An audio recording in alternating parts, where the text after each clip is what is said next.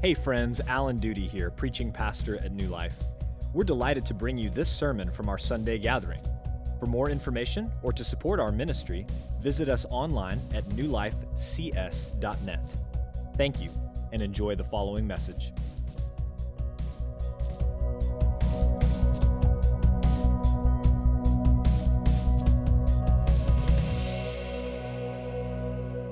Every year, our family, like many of your families, look forward to various holiday Christmas traditions.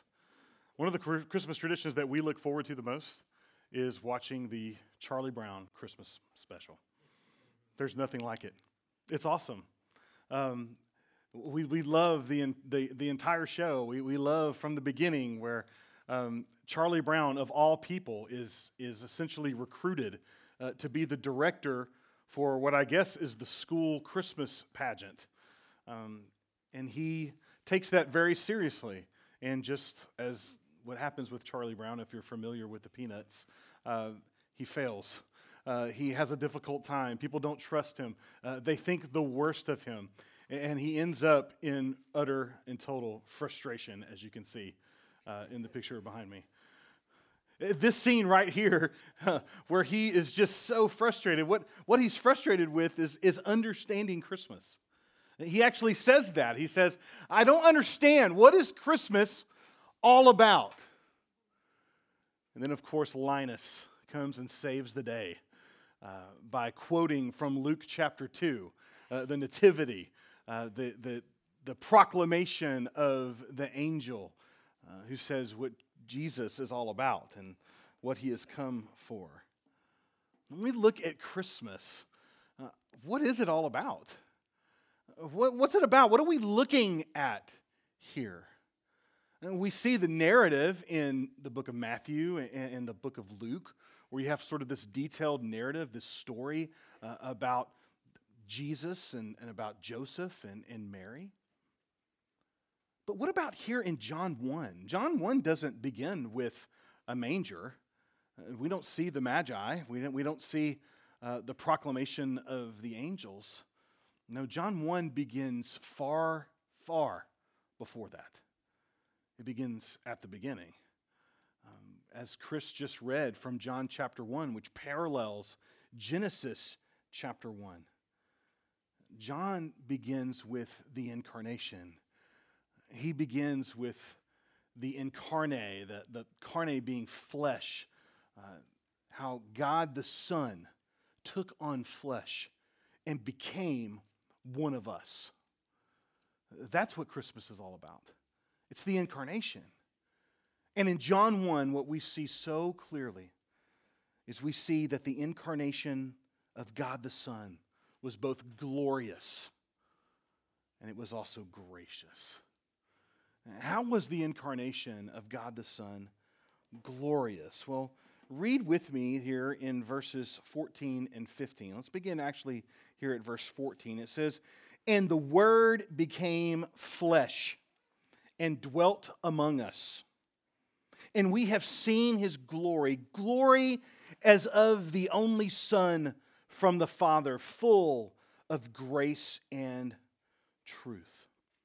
What is the nature of this Word that became flesh? Well, back up in John 1, verses 1 through 3, John the Apostle gives us sort of three attributes to the Word's deity. He says three things there in John 1, 1 through 3. In the beginning was the Word, and the Word was with God, and the Word was God. He was in the beginning with God. All things were made through Him, and without Him was not anything made that was made. Three things that we see right there very clearly. One is that the Word is eternally pre-existent with God. In other words, that God the Son does not have a beginning, just as God the Father does not have a beginning. He always was, and He always is, and He always will be. He's eternally pre-existent. We see that He is God. It says very clearly, the Word was God. All of the attributes of God, and we'll talk about this a little bit later. All the attributes of God, they rest there in the Son. He is God. And then lastly, we see that He, the Word, was the creative agent of all things from the beginning. All things were made through the agency, through the work, through the power of God the Son. He was there in the beginning making all things, and there was nothing that was not made through the agency of the living Word. He makes this amazing thesis statement, does John the Apostle.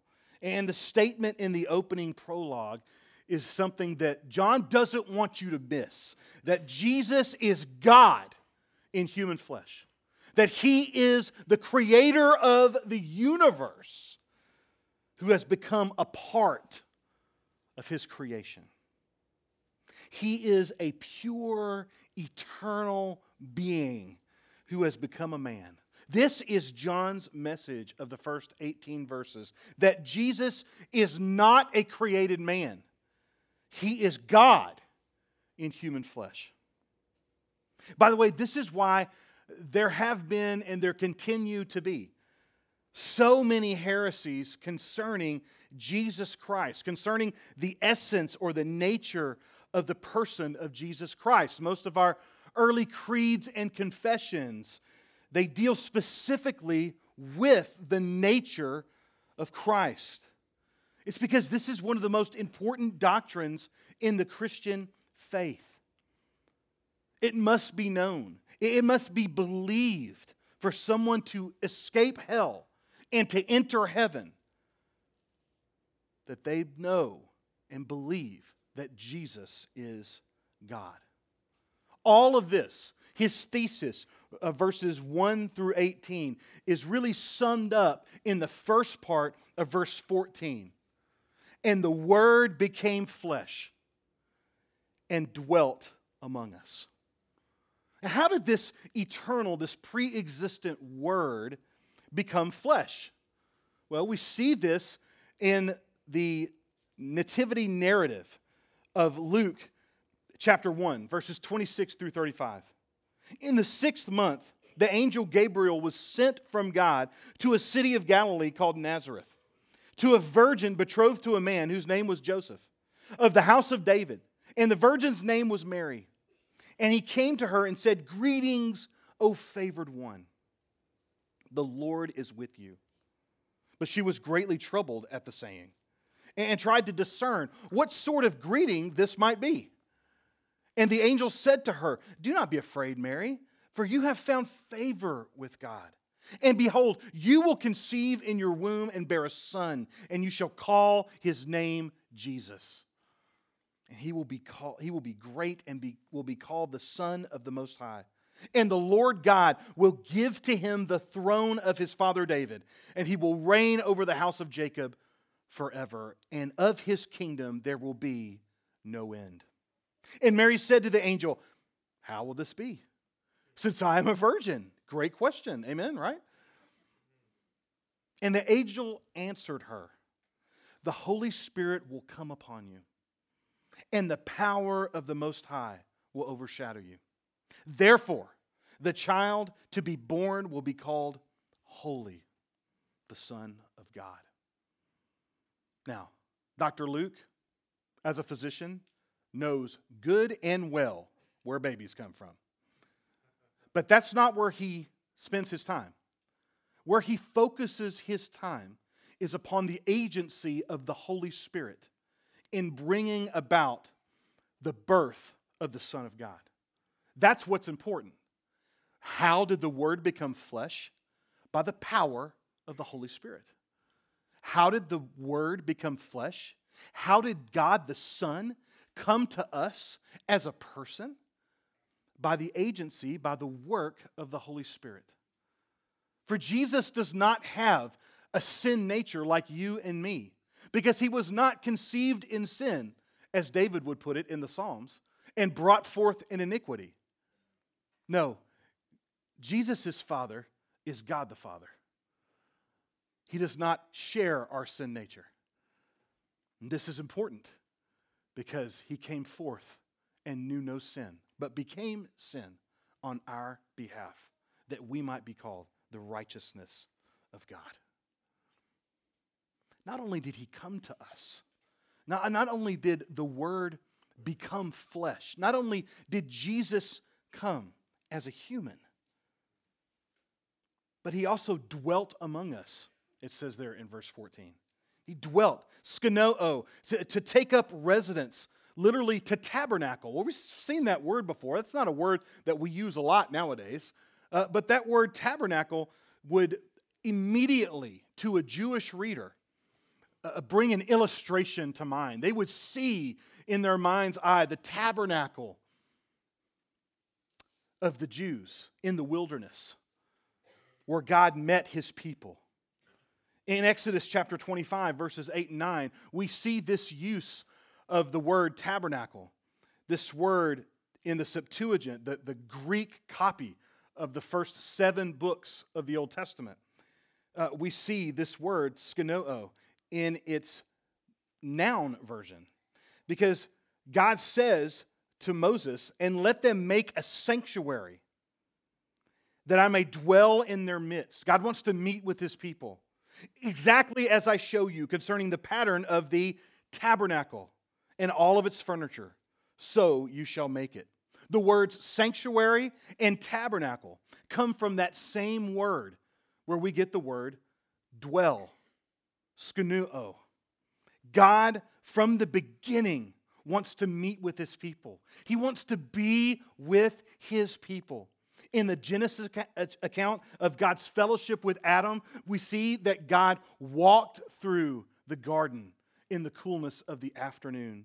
God met with Aaron and with Moses to deal with his people. God's desire has been to be with us. And he has done that through the Word incarnate, through the Word become flesh to be with us. How did the Word dwell among us? In glory and as the only Son from the Father, full of grace and truth. How did he do this? What manner did God dwell with us through the Son, Jesus? What does it mean for him not only to dwell with us, but to dwell with us in glory? How is he glorified? What does that even mean? Well, to glorify, to have glory, means to see something at its pinnacle.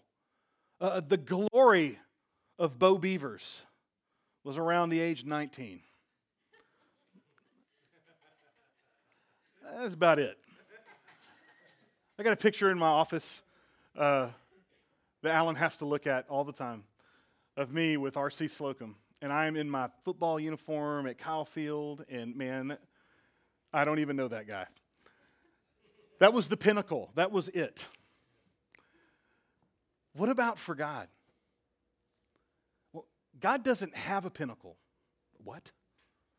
God, in his essence, is always at his best. He is the pinnacle. He is the best all the time.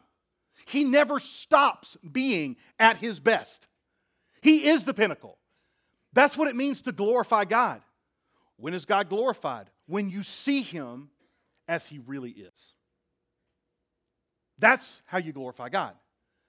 That's how God reveals his glory to us. We see him as he really is.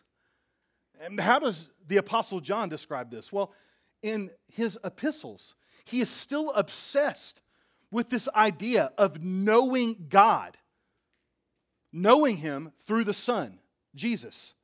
In 1 John chapter 1, he introduces that epistle like this: that which was from the beginning, talking about the Word incarnate, Jesus, which we have heard, which we have seen with our eyes, which we looked upon and have touched with our hands, concerning the word of life. Look at this. The life was made manifest. He showed himself. He demonstrated. He displayed the glory of God, the best of God. And we have seen it and testify to it and proclaim to you the eternal life, which was with the Father and was made manifest to us. That which we have seen and heard, we proclaim also to you. So what's the purpose of God glorifying Himself through the Son? So that you too may have fellowship with us. And indeed, our fellowship is with who? With the Father and His Son, Jesus Christ. And we are writing these things so that our joy may be complete. In John's mind, to be with Jesus, the Son, is to be with God, the Father. Jesus says this Himself in John chapter 14. He's meeting with His disciples, and He's telling them about how He is going to have to go. He's going to finish His mission at the cross, and He's going to leave them, and that's going to be okay. Because when He leaves them, then He's going to send the advocate, His Spirit, to be with them all the time. See, when Jesus is present with His disciples, which we always think of as being such an amazing privilege, Jesus says, it's better that I go. Because while I'm with you, in order to be with you as I am here as a man, I have to be in your presence. You have to be in my presence. But it's better for me to go, because if I go, then I send my Spirit to live with you, within you, and I'll never leave you nor forsake you. They obviously don't understand this. They don't get it. And Thomas said to Him in verse 5 of chapter 14 of the book of John, Lord, we do not know where you're going. How can we know the way? Jesus said to him, I am the way. I am the truth and the life. No one comes to the Father except through me. If you had known me, you would have known my Father also. From now on, you do know Him and have seen Him. Philip said to Him, Lord, show us the Father, and it's enough for us. Philip, right over, right? And Jesus said to him, have I been with you so long, and you still do not know me, Philip? Whoever has seen the Father has seen me. Whoever has seen me has seen the Father. How can you say, show us the Father? The incarnation of God in the Son is glorious. And then we come to verse 15. In most of your translations, you see a parenthesis, don't you? Don't be alarmed by that. That wasn't put there that long ago. Remember that when the Greek was transmitted to us, it was given to us, it was written in the Greek, there's actually no punctuation like we would see in the English language. But that parenthesis is there for a good reason. Verses 14 and 16 are to be connected together, which we'll see in here in just a second. John 15 is inserted in there, verse 15 is inserted there by John for a reason, and it's to give more credence. It's to give more of an emphasis to his point in verse 14 about the Son coming in glory as the Word incarnate.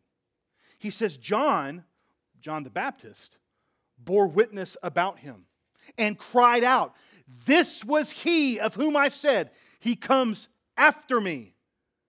He who comes after me ranks before me because he was before me. John the evangelist, John the apostle, uses the witness of John the baptizer to emphasize his point in verse 15. John says, and he fully supports Jesus' deity and his humanity here. Where do you see that? Look with me. John the Baptist cried out, this was he of whom I said, now look at this, he who comes after me. What is he talking about? he's talking about Jesus' birth, his literal birth. John the Baptist was born first. John the Baptist was born from his mother Elizabeth before Jesus was born of his mother Mary. Mary and Elizabeth, they're cousins, they're family. They know this. John says, he who comes after me. So right there, John says, this is a man who was born of a woman. But then look what he says about this man who was born of a woman. He ranks before me. Oh, he's a man, but he ain't like me. He ranks before me. Why? Because he was before me. Now, in the English, he was loses its meaning like it would not in the Greek, in the original language, because he was is a derivative of I am. And if you know your Bible, you know that I am doesn't just get thrown around. Amen? What John is saying about Jesus is that he is the I am who was before him. He is the pre-existent God, the Word eternal, who has no beginning and has no end. John is simply saying, yes, this incarnation, this Word eternal, he is glorious. If you see Jesus as the eternal Son of God, full of grace and truth, then you are seeing him in his glory, just like John the Baptist did. The incarnation was glorious. But the incarnation was also gracious. It was gracious. Look at verse 16. For from his fullness we have all received grace upon grace. From what fullness have we received grace upon grace? Well, that word, fullness, is connected back to verse 14. The glory is of the only Son from the Father, full of grace and truth. What is this fullness? Fullness, pleroma. It means completeness. It means fulfillment. It means lacking nothing. Think about what Paul says in Colossians 1:19 when he says, for in him, in Jesus, all the fullness of God was pleased to dwell. In Jesus, the Son, you had all the attributes of God the Father. He did not lack any of them. He was full. He was complete. You need not search for God after you found Jesus. By the way, we don't find Jesus. Jesus finds us. He's not lost. Amen. When you have Jesus, you have God. All of him. Full. Complete. Well, what is grace upon grace? Grace upon grace is a double pattern of expression, which you see a lot in the Old Testament when you see things like Holy of Holies or Song of Songs. It's a point of emphasis. You have grace upon grace. It's never ending. In the fullness of God, in the fullness of God the Son, we have received grace upon grace upon grace upon grace. It's never ending. John wants his readers to understand that the coming of the Son was the overwhelming work of divine favor, completely unmerited by humanity. And he highlights this fact by contrasting Moses, representing the law, and Jesus, representing grace and truth, in the next verse, in verse 17. For the law was given through Moses. Grace and truth came through Jesus Christ. Now, John is not setting up the law or Moses as some sort of adversary, as some sort of enemy of grace or of Jesus. In fact, John is not negative in his portrayal of Moses or the law at all in his gospel. Consider John chapter 5 where Jesus is rebuking the Pharisees who are accusing him of breaking the law by healing the crippled man at the pool of Bethesda on the Sabbath. This is what Jesus says to these men who believe that they are following the law, every jot and tittle.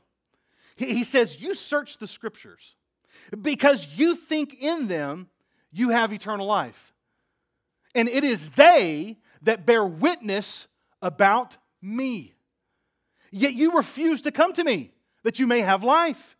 I do not receive glory from people, but I do know that you do not have the love of God within you. I have come in my Father's name, and you do not receive me. If another comes in his own name, you'll receive him. How can you believe when you receive glory from one another and do not seek the glory that comes from the only God? Do not think that I will accuse you to the Father. There is one who accuses you, Moses, on whom you have set your hope.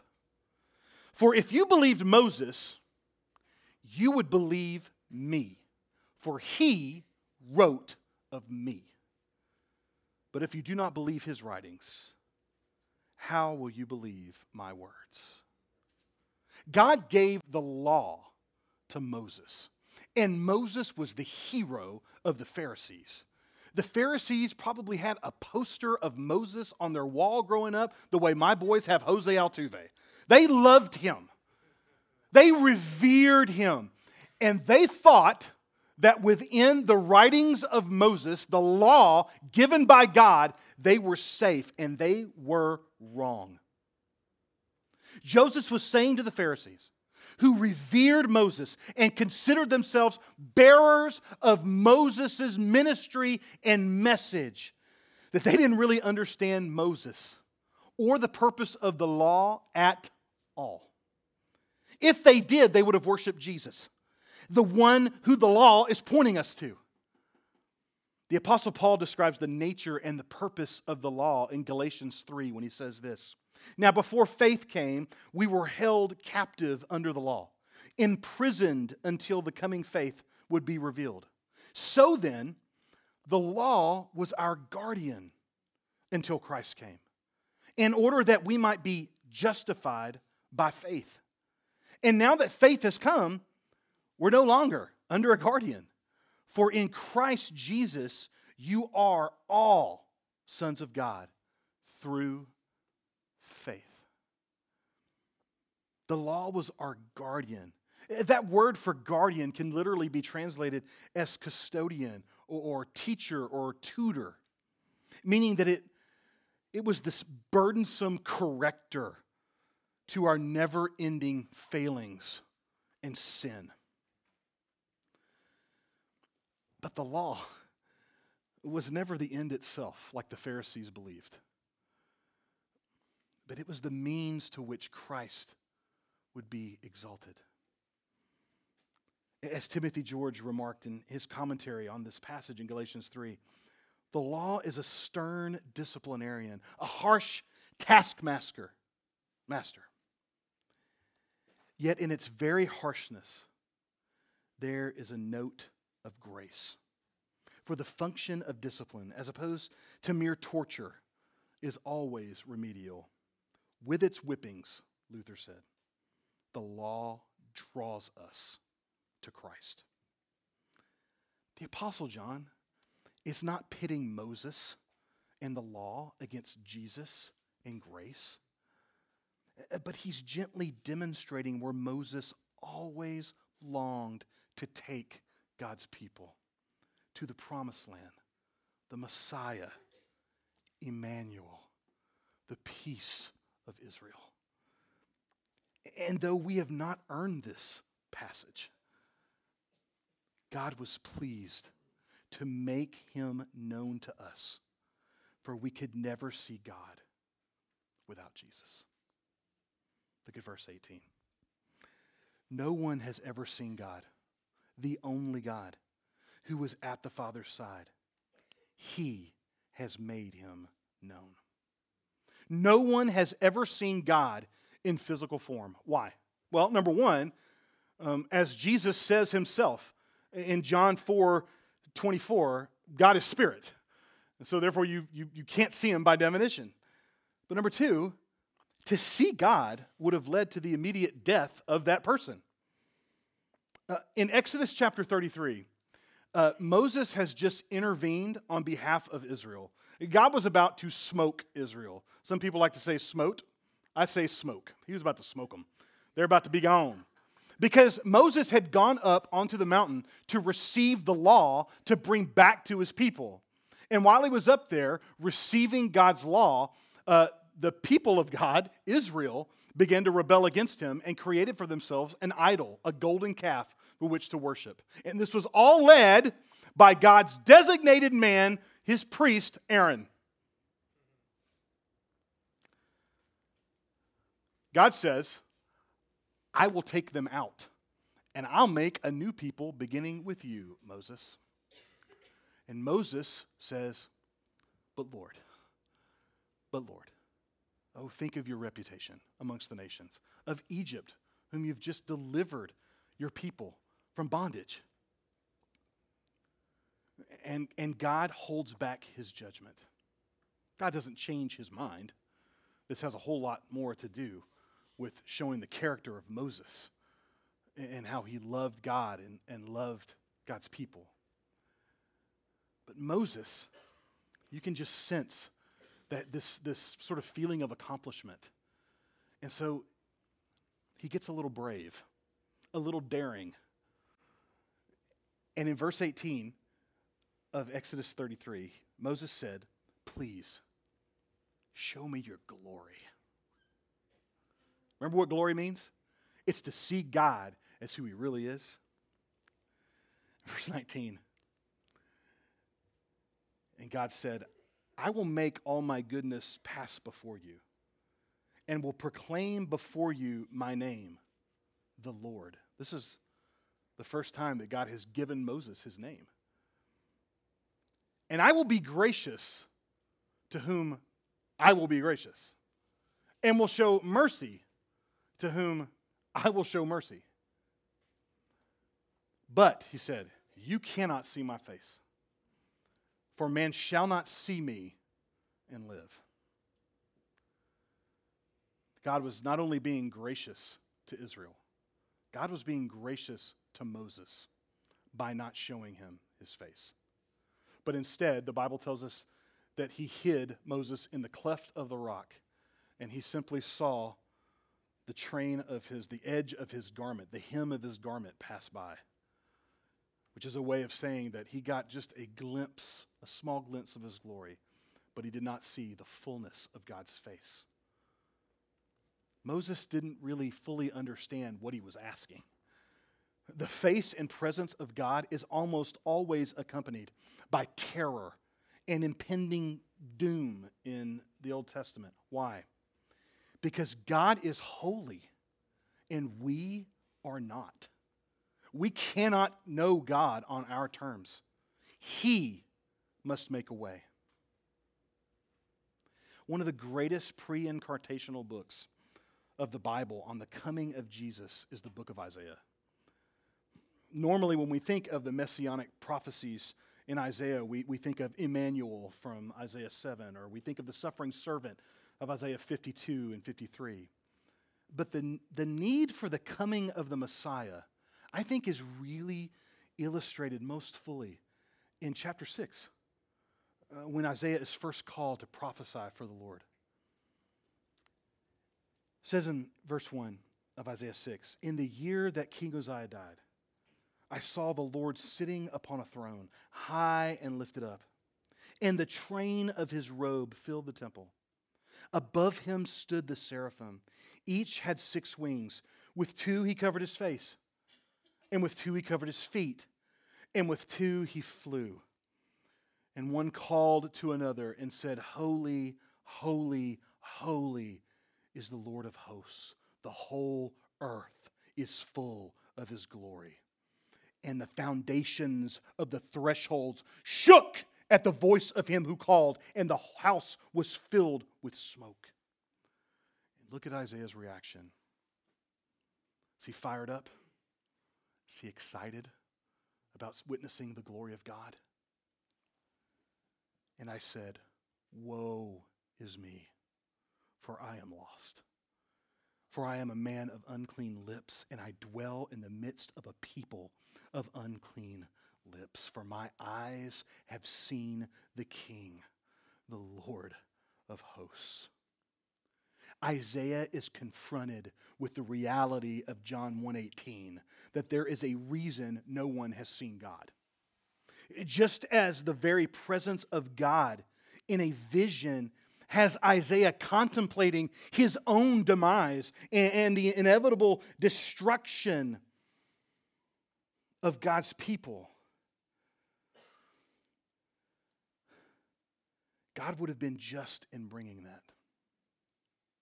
He would have been just in bringing judgment, not only onto Isaiah as he begins to fully understand his sin, but upon the people from whom he comes from.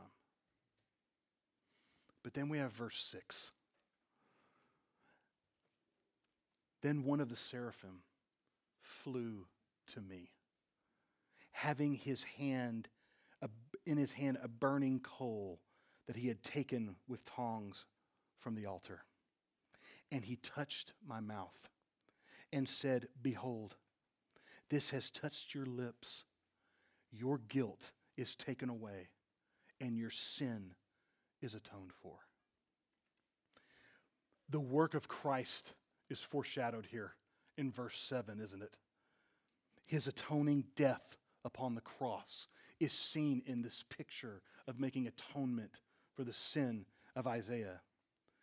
This is what Christ had begun in his incarnation. Easter is in verse 7, but Christmas is in verse 6. The seraphim flew to Isaiah. The prophet could no more ascend to the throne of God in his vision than we can in our own lives according to our own work and our own goodness and righteousness. God the Son flew to us. Or more aptly, he came to us as a baby in a manger, in glory and in grace. Let me pray for us.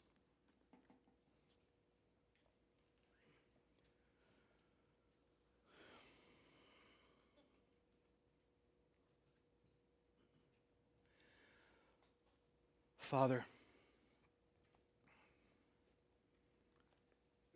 we glorify you. We lift you up this morning because you alone are worthy.